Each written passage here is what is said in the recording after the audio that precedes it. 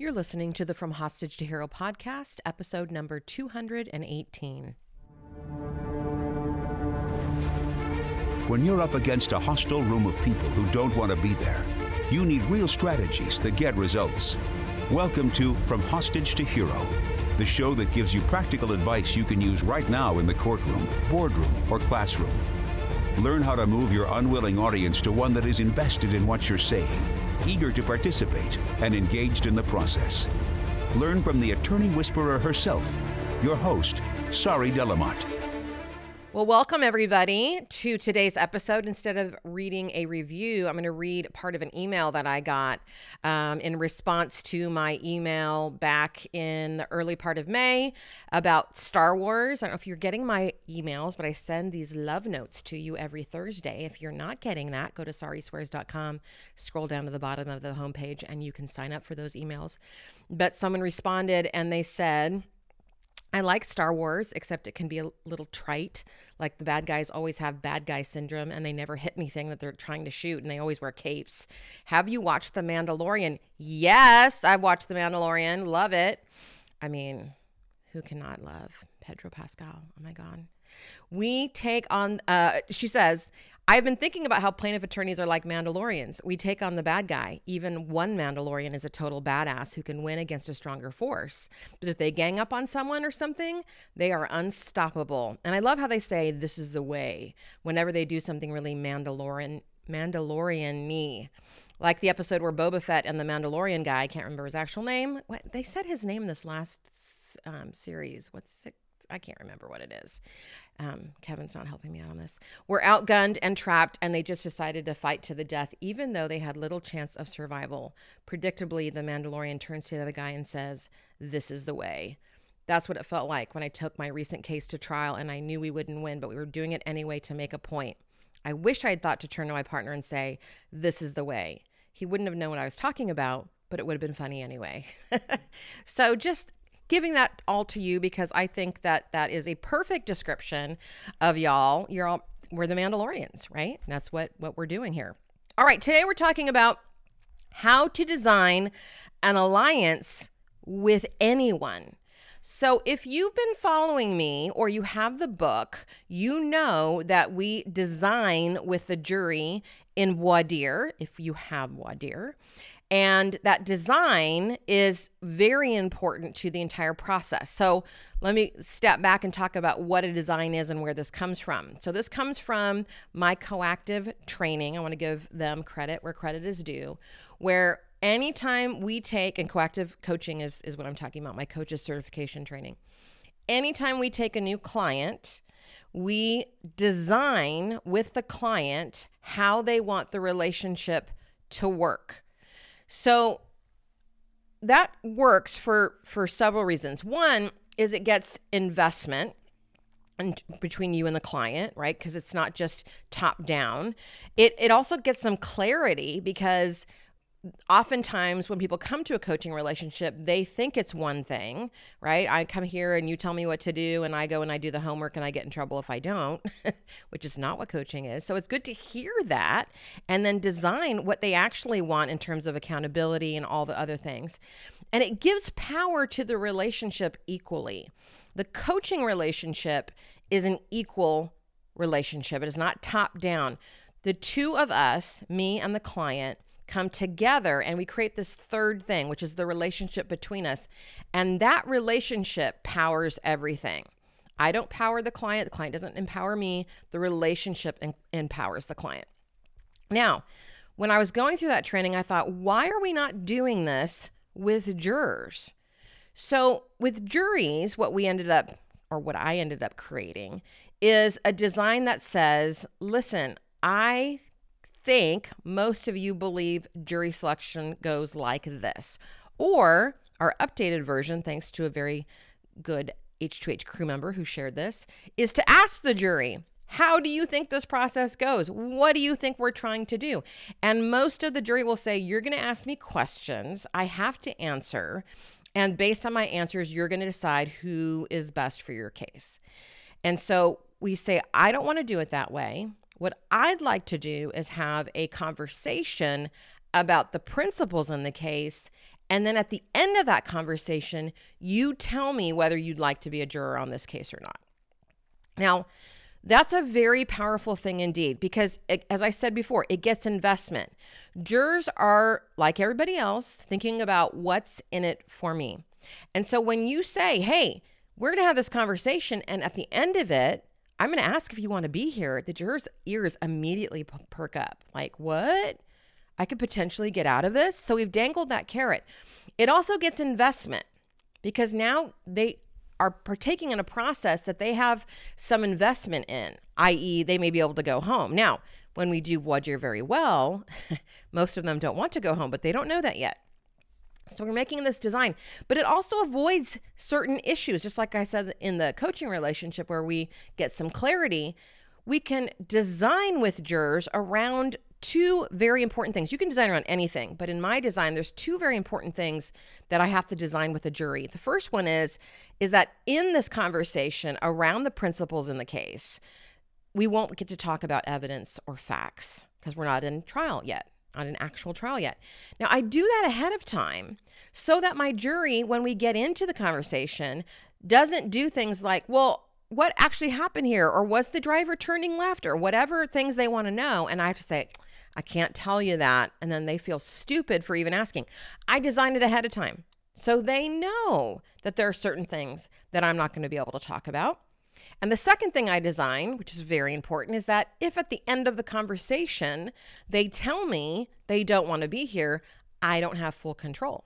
I'll do what I can. I'll use the peremptories I can. I won't use that word with jurors, but I can't completely control that situation.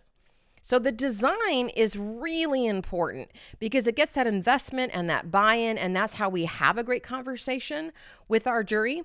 But today, I want to talk about how you can design with anyone. We're talking spouses, friends, clients, children, because this particular skill is so versatile and it's so needed that I wanted to share it with you and have you be using it not just in trial, but in your everyday life. Let me give you an example. My husband and my daughter came with me on a recent work trip, and I was there and I was very invested in what I was doing and having to do a bunch of breakouts, and I was the keynoter and the whole thing. And my husband and I got into a huge argument several times about things related to childcare. He would ask me certain questions about where is this and did we pack that? And I was in work mode. And so we came back, and what we realized is why we were getting in all of these interactions during the work trip is that we had never designed ahead of time. We had not designed and said, okay, who's going to take care of this? What is my role? What is your role? And we just kind of bonked ourselves on the head when we're coaches. We know better than this. We should have designed ahead of time. Now we are going to Disneyland. Okay, I gotta gird my loins. No, that's not the right phrase, but you know what I mean. Like, that's not a vacation. That's for my kid.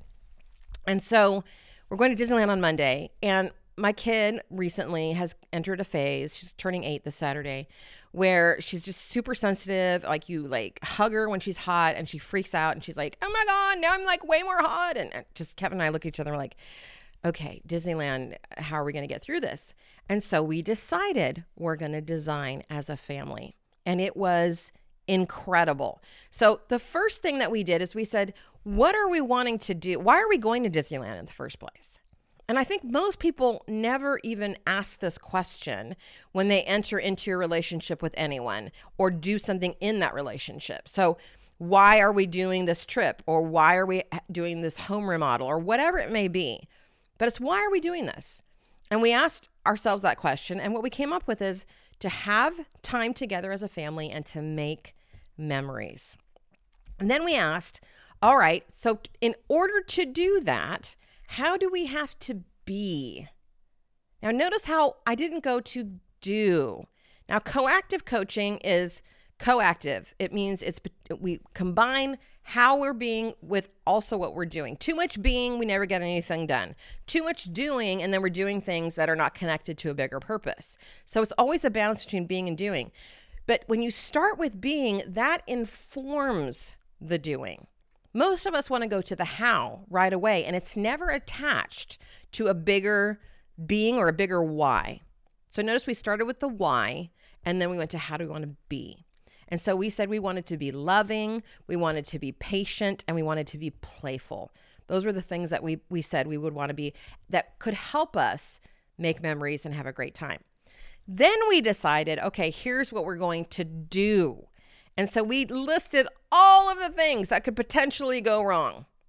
Like the flight's delayed. We get separated on terms of the seats. The restaurant we wanted to go to is closed. The ride we wanted to ride is closed. We bought a toy already, but then we see another toy we want. I mean, we just listed every possible thing that could go wrong. And then we designed as a family to say, here's how we're going to handle that. And that is what we are carrying into our trip next week. And I can tell you right now, all three of us feel so much better. You know, I think about Stephen Covey's 7 Habits of Highly Effective People, and he talks in there about the negotiation, the way that it can go, the 4 different ways. And so I think there's 5 actually, but the 4 that are on top of my head. There's lose-lose, where you come into a relationship or negotiation and neither of you get what you want. There's win-lose. One of you wins and the other one's the loser. There's compromise, which is neither one of us gets what we want, but we kind of came to this middle ground. That's what I think most negotiations are. And then there's win-win. And that's really where designing plays. In win-win, we start with what is it that we all want? How do we have to be? And then what do we have to do? So those are the 3 steps. So let's go over them in a little bit more detail. So the first one is start with the big picture. When you're designing with someone about anything, so let's take your clients, for example, and they come to you and you've decided to take their case. The first thing you must do before anything else happens is design how the process is going to go. So you're going to start with what is the end result that we are attempting. Now, if the client says to win $1 billion, that's really enlightening, isn't it? Because you can say, that's not going to happen. We're not going to be able to ask for that for these many reasons, right? But you can design with the big picture in mind. Most of the time, what the client is going to say is to feel heard, to make them hold them accountable, all of those things. And then you can say, okay, now in that process, we're going to need to do X, Y, Z. But before you get to that part, you're going to go to step number 2, which is how do we need to be in this process? Now, you're going to have to share with them some of the things that are going to happen, depositions and maybe IMEs and witness prep and what trial's like and all of the things. And you say, this is how what we're going to be doing over this process. This is how it works. How do we need to be in that process? How are you going to need to be knowing that I cannot answer a phone call every single day from you? What can we design around communication? What can we design around your availability for witness prep? What can we design? You're designing all of this with your client. Oftentimes we will just tell the client and then we'll come and we'll complain about our client never listens to us. You haven't designed. There's no investment. They're not invested in the process. They don't have any part in it. It's a top-down relationship. When you are with your client, you design how this is going to go. That doesn't mean that you may not redesign during the process, saying, okay, this isn't working for me, or the client says, this isn't working for me, and you have a redesign. But that second piece is once you outline what the process is, you say, how do we want to be in this process? And those are being words. We want to be calm. We want to be respectful. We want to be hopeful. Whatever it may be. Start with your client. How do you want to be during this process? And if they say, well, I want to be calm. I don't want to be stressed out. Because going to trial is very stressful on clients, as you know. Then you can go to step number 3, which is, okay, so what do we need to do so that you remain calm? And so The client might say, well, I'm only going to open emails from you once a week, or let's schedule a phone call and I'm going to go on and live my life and we'll check in every Monday at 10 or whatever it may be. I'm just throwing out ideas. But the point here is that you want to go with why, how, what. That's a design. Why are we doing the thing that we're doing? What's the big why? What's the ultimate goal? How do we want to be? What will we do? So why, how, what? I thought I would give you this tip on designing this 1st July podcast because many of you are going into family vacations. Try it. Try it with your kids. Try it with your spouse. We've decided we're going to be in the parks for 3 days. There's 3 of us. We decided one person is in charge of one park a day. That means they get to decide what time we get there. They get to decide what time we leave. They get to decide what rides we ride. They get to decide what food we eat. And we're just designed it down to the bare tax. I'm not sure that's the right word, but that's the point, is that we all have a plan going in. Now, we may need to redesign. We're going to be open to that. But we're not going to wait until a problem happens and then freak out and ruin our vacation. I hope this helps. Talk soon. Have you ever wished that you knew what the jury was thinking? Well, grab a pen and paper because I'm about to give you instant access to a free training I created for plaintiff trial attorneys called 3 Powerful Strategies to Help You Read a Juror's Mind. It's going to help you to understand what the jury is thinking so you'll feel confident to trust them and yourself in the courtroom. Ready for the address?